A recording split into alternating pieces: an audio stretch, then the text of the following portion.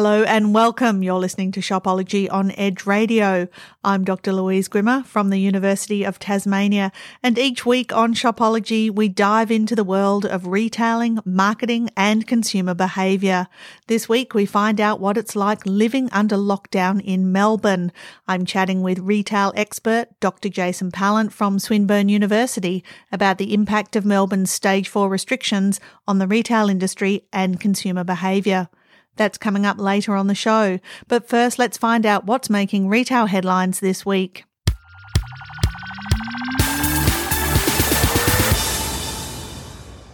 Making retail headlines this week, coronavirus has hit 4 major supermarkets in Melbourne, with staff members forced to isolate. 4 Coles stores in Melbourne have been deep cleaned as staff members returned positive tests for COVID-19 on Tuesday.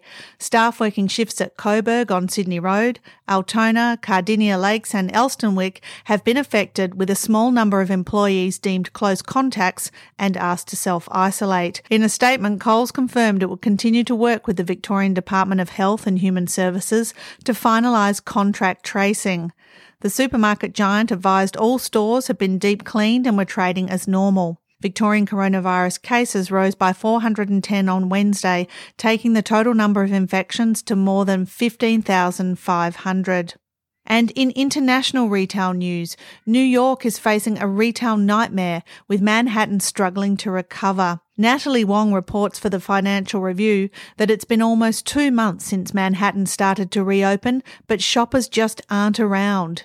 Wealthy New Yorkers have decamped for the summer or longer. Storefronts are boarded up in Soho, while the Times Square and Fifth Avenue footpaths are quiet as a city devoid of office workers and tourists tries to regain its footing. New York was already dealing with a glut of retail space, and the pandemic is making it worse.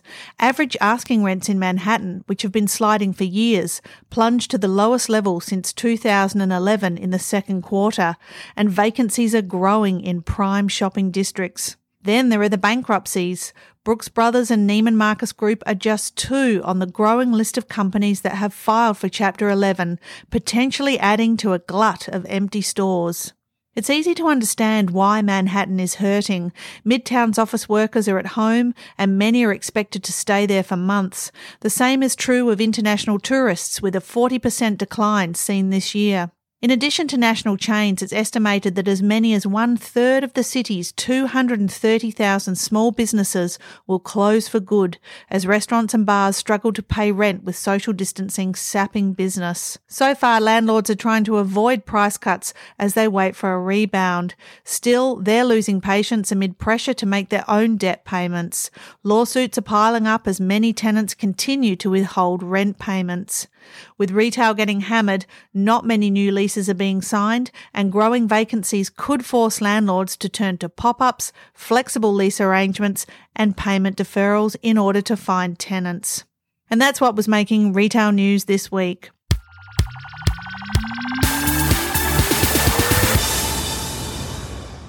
I'm Louise Grimmer and you're listening to Shopology on Edge Radio 99.3 and online at edgeradio.org.au.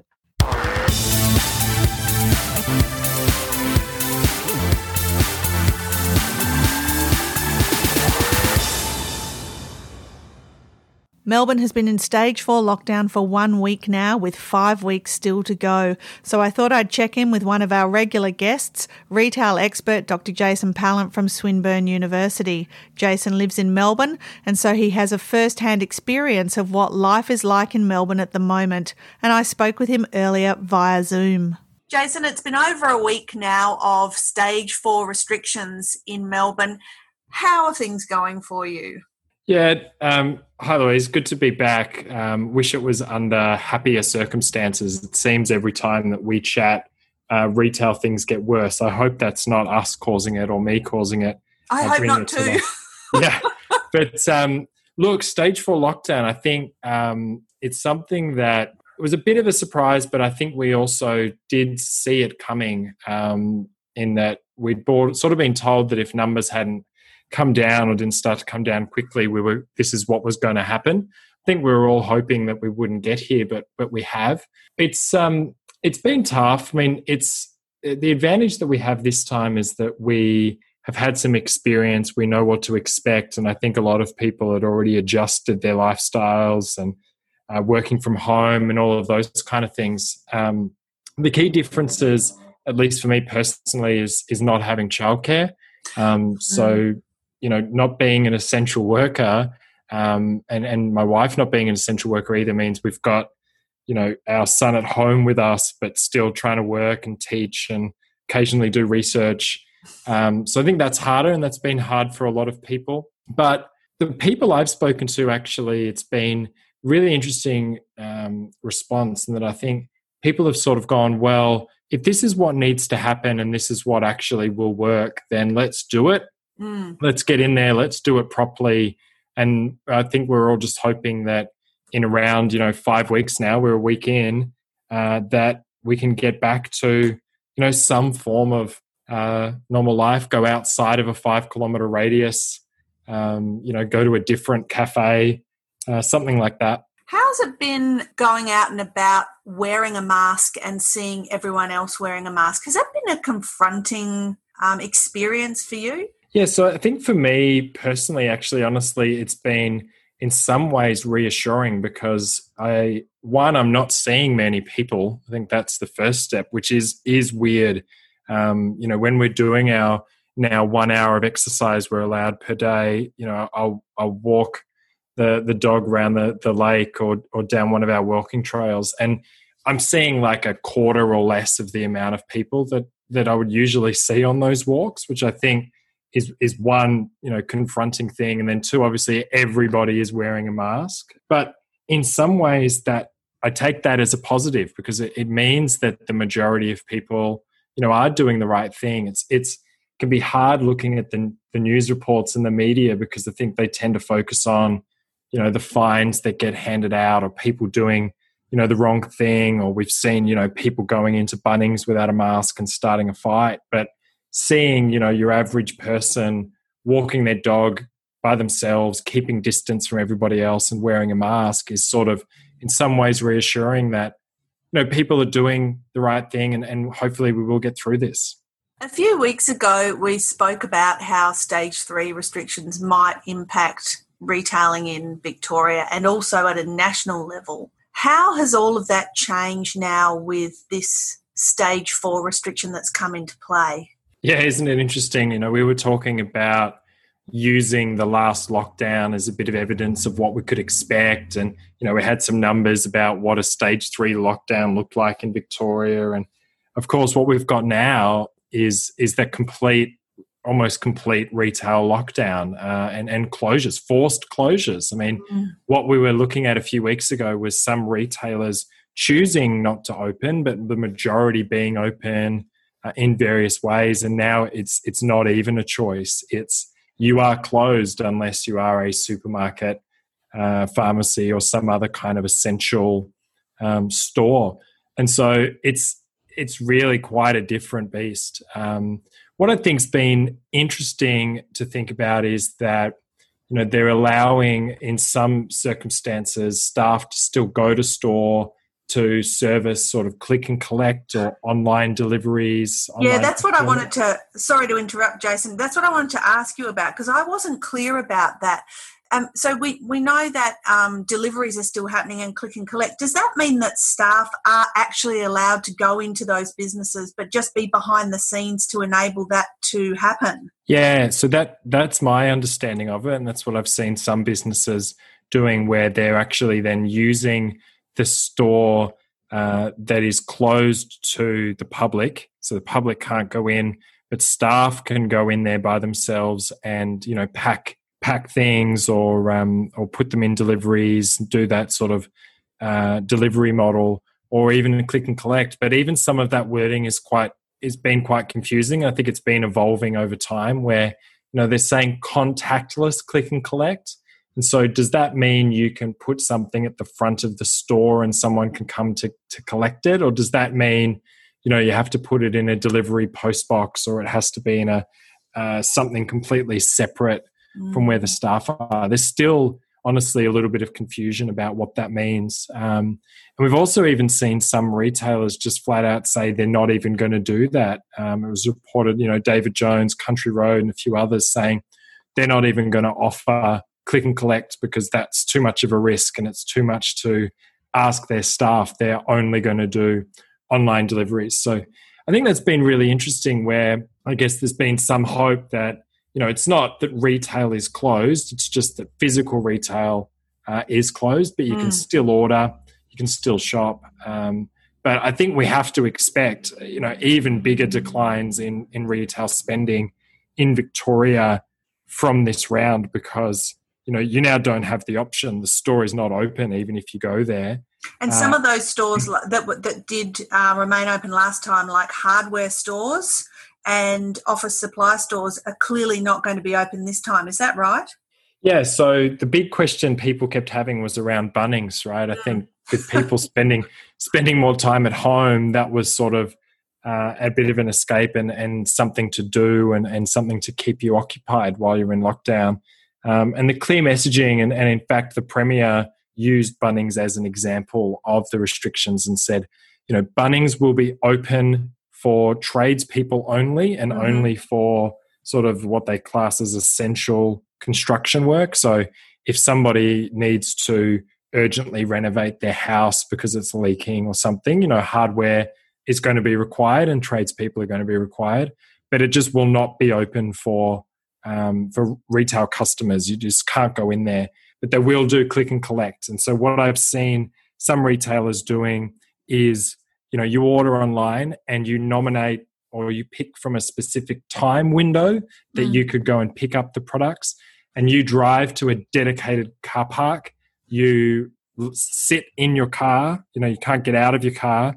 You pop your boot. Somebody comes out, in masks and gloves and everything, and puts those products in your boot, and you drive away. Like, that's the sort of level of interaction or click and collect that is happening. So, you're not seeing any of that browsing. You're not seeing a lot of what people enjoy at something like a retail store, and particularly a Bunnings, of walking through and, that discovery process that you have in retail and that so many people enjoy.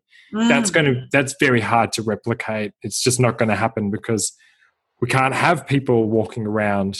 You just don't have that. No, I mean, that's one of the joys for me when I go shopping. I usually, if I'm going into Kmart, I usually end up not buying the thing that I went in there to originally buy, but I've got a trolley full of stuff that I didn't know I needed. And I think you're right. That's one of the sort of key ways that retailers have appealed to shoppers, isn't it? This sort of you never know what you're going to find, and browse around and pick up things that you didn't know you needed. All of that's come to a halt. And of course, all of that's had an impact on things like consumer confidence, retail trade figures. What's been going on there, Jason?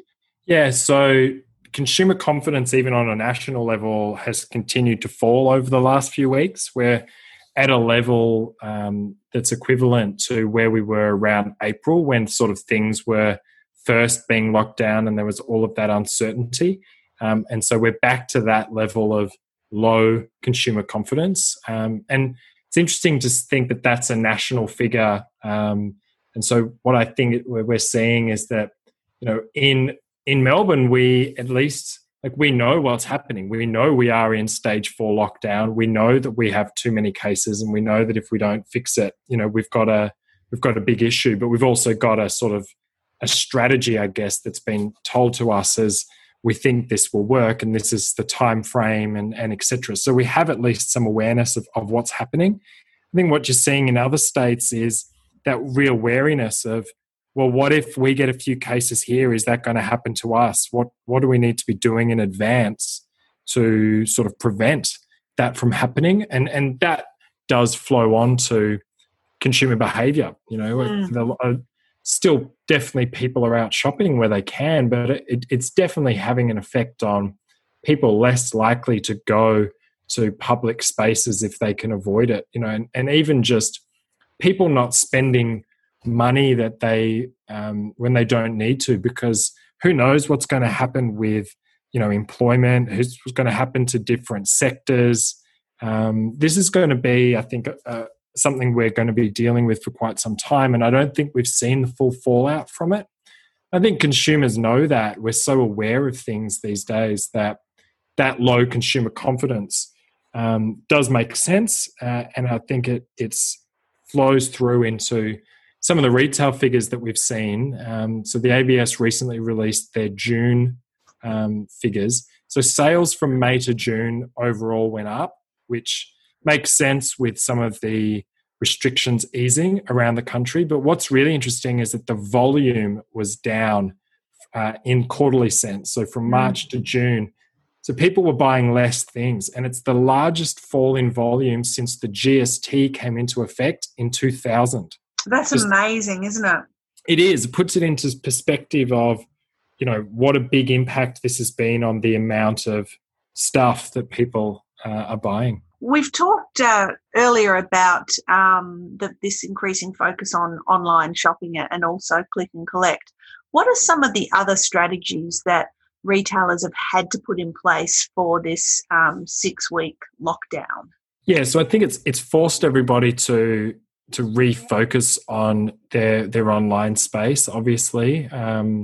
I'm speaking, primarily just in Melbourne here, but I think you're seeing as well some other retailers taking this opportunity to, I guess, reflect and think about how do they want to do business going forward? What's the most efficient way for them? We've seen recently Coles saying they're actually going to stop printing their paper catalogues and sending those to people's mailboxes, and they're just going to do that all digitally now.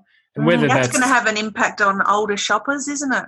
And that's right. I think that's the thing that we can sometimes forget about with some of these innovations and evolutions that, I personally don't really use a Coles catalogue, but many, many people do. Yeah, many shoppers, I don't like to lump people into groups, but predominantly older shoppers and also people who are on strict budgets often rely on sort of comparison shopping, and they use those paper catalogues. They do. And we had this, I had this discussion with one of our colleagues online recently around, value-based shoppers will actually use that as a really big part of their shopping plan. As you said, people who are on very tight budgets will very closely monitor how much the price of those different items are. And the catalogue is one way that they do that. And so, that is a bit of a shame for some of those people, I think. Yeah, me too. I've done some recently some consumer focus groups around how people get information about products for sale in the supermarket, and there's a huge cohort of shoppers who actually get those catalogues every week, and they will go and buy some of the items from Coles, and they'll go and buy some of the items from Woolworths, depending on what the prices are in those catalogues. And other people actually just really enjoy reading those catalogues when they arrive in their letterbox. So I think that's a very interesting move from Coles, isn't it? It's certainly going to have an impact on some large groups of shoppers. What about some of the challenges for the area that I'm really interested in, which is, of course, local and independent retailers? Some of those smaller stores just don't have the marketing budgets, I guess, that some of their larger competitors have. What are we seeing in that space? Yeah, so these are the retailers and the brands that I guess I'm most concerned about for this Melbourne lockdown, for a couple of reasons. As you said, they don't have the advertising budgets that your bigger brands have, so they can't just start plastering ads everywhere on the TV or through streaming services or online to tell everybody about their brand. And I think why that can be a bit of an issue is we talked before about that discovery part of retail, and I think that's where a lot of local and independent retailers really, really thrive, is on being in those interesting local areas and people just walking by and wandering around and seeing a very nicely displayed store that's different from anything that they've seen, wandering in there and discovering their products. And I think that's how they end up getting a lot of their customer base. That's obviously almost impossible to do now if your store's not allowed to be open and people are not allowed to go outside of their own radius. So people can't go more than 5 kilometres from their home. So how do you build a customer base when you can't get those customers just walking by? I think that is quite a big challenge. Although on the flip side, I think there is actually potentially an opportunity there where, because people have to stay within their own radius and they're getting bored of walking the same path every day, we're seeing people, go to different parts of their suburb that they maybe have never gone to before. And maybe they discover a store that they've never seen. And so if that store can think of a way that even if they can't be physically open, they can have some sort of social media or online presence that people can engage with or discover as they walk by, then hopefully that's one way that, maybe in the long term, people start valuing their local areas and their local retailers more than we have before.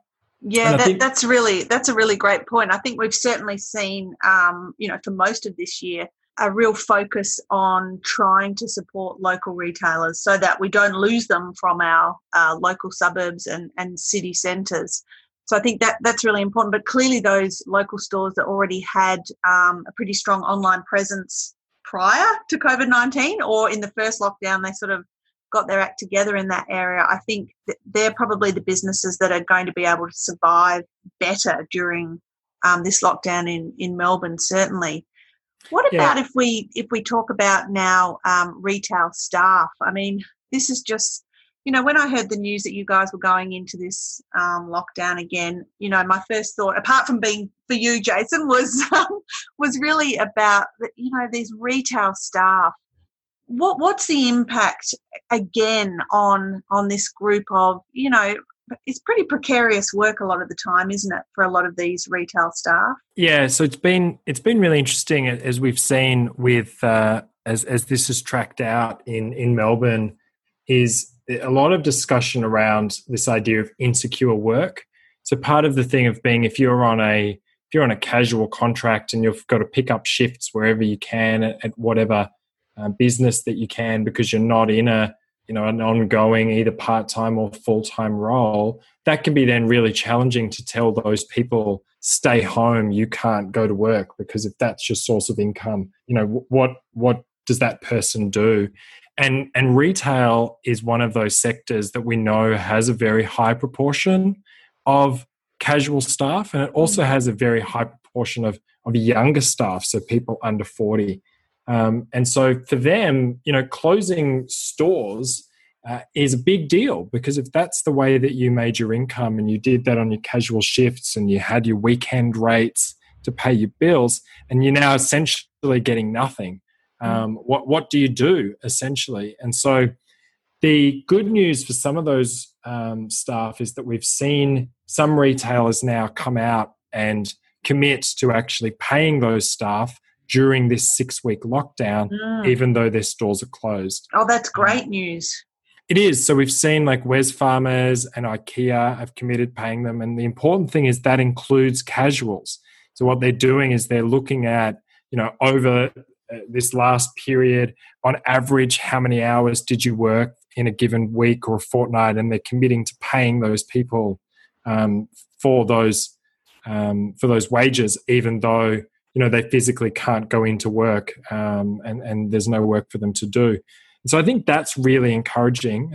The other thing we're seeing is Big W have said they're going to redistribute some of their staff to Woolworths, because obviously the supermarkets are being inundated. And so they're going to keep giving them shifts, but just in a different part of their umbrella or parent company. So this is good. I mean, it's good from a personal level. It's just good for these staff, right? It's good that people are not going to go hungry and not have any income. But it's also, I think, longer term, it's actually a really smart move for these retailers.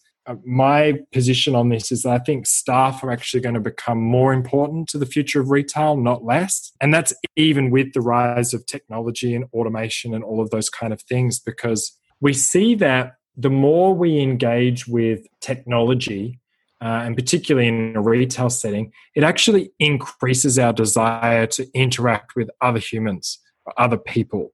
We know this from surveys that shoppers do and other research firms have done with consumers, that the increasing automation, increasing technology in retail stores actually makes people desire more interaction with human staff. And so I think holding on to your staff now, if you can, is a really good idea. And it's also thinking about, these are people that have really detailed, in-depth knowledge of a retailer's products and services and the stores and even the customers, the regular customers in some settings. And so letting those people go would be really detrimental, I think, to these retailers longer term. So it's good from a personal level for these staff, but also I think really good for these retailers to hold on to those people and build some of that goodwill so that when we can all go shopping again in hopefully 5 weeks, there are staff there to actually greet us. What do we think some of the longer term impacts of this stage 4 lockdown in Melbourne are going to be on the retail sector? Yeah, I think we have to, from a consumer standpoint, I think we have to expect that there's going to be at least some permanent shifts to some consumer behaviour. I mean, we saw last time when the lockdowns ended, a lot of people went back to, shopping in store and doing all of those kind of things. But there were a lot of people that I think trialed new ways of shopping, new product categories or new brands, and that this is going to force even more of that. I mean, we touched on it earlier that it's going to force people to try out their local cafes, as an example. If you are not going to work anymore and you can't leave your 5-kilometre radius to go and get coffee from the place next to work, if that's something that's part of your life, you're going to have to do that in your local area. Maybe you're going to try out your local independent grocers rather than one of the big chains, or you're going to try out that fruit and veg market that's down the road from you. I think there's going to be those shifts where people are discovering, new brands, whether they be local or whether they be the online version of a brand that they were shopping from. And I think we have to expect that some of that behavior is going to continue. But I also think it's for a lot of people, it's highlighting, what is actually essential to them and what is important to them. I know personally it's put a lot more focus on our home and our family because that is where we are and that is who we're spending time with. I'm much less interested now in, the new edition of the Jordan 1s at Foot Locker that I was planning on getting earlier. And I'm now much more interested in, outdoor play equipment for our son. And so I think that's something that's going to continue. I agree. I think there's definitely a shift in the thinking that many consumers have about what sort of products they really need, how many products do we really need, and I think we're really going to see a flow-on effect as we move into 2021 and beyond. Mm-hmm. Jason, thank you again for coming on Shopology. Your insights are always so valuable and so excellent, and your personal insights this time too. And we are all thinking of you in Melbourne, and we wish you all the very best. Thanks again for coming on the show. Thank you as always. That was my special guest, retail expert, Dr. Jason Pallant from Swinburne University.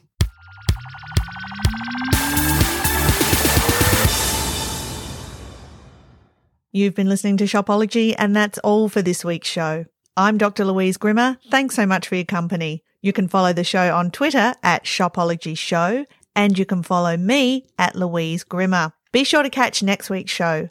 You can listen live every Thursday at 5 o'clock on Edge Radio 99.3 or online at edgeradio.org.au. And you can listen to each episode of Shopology as a podcast wherever you get your podcasts. Don't forget to subscribe, rate and review the show. This really helps other people find us. Till next time, take care.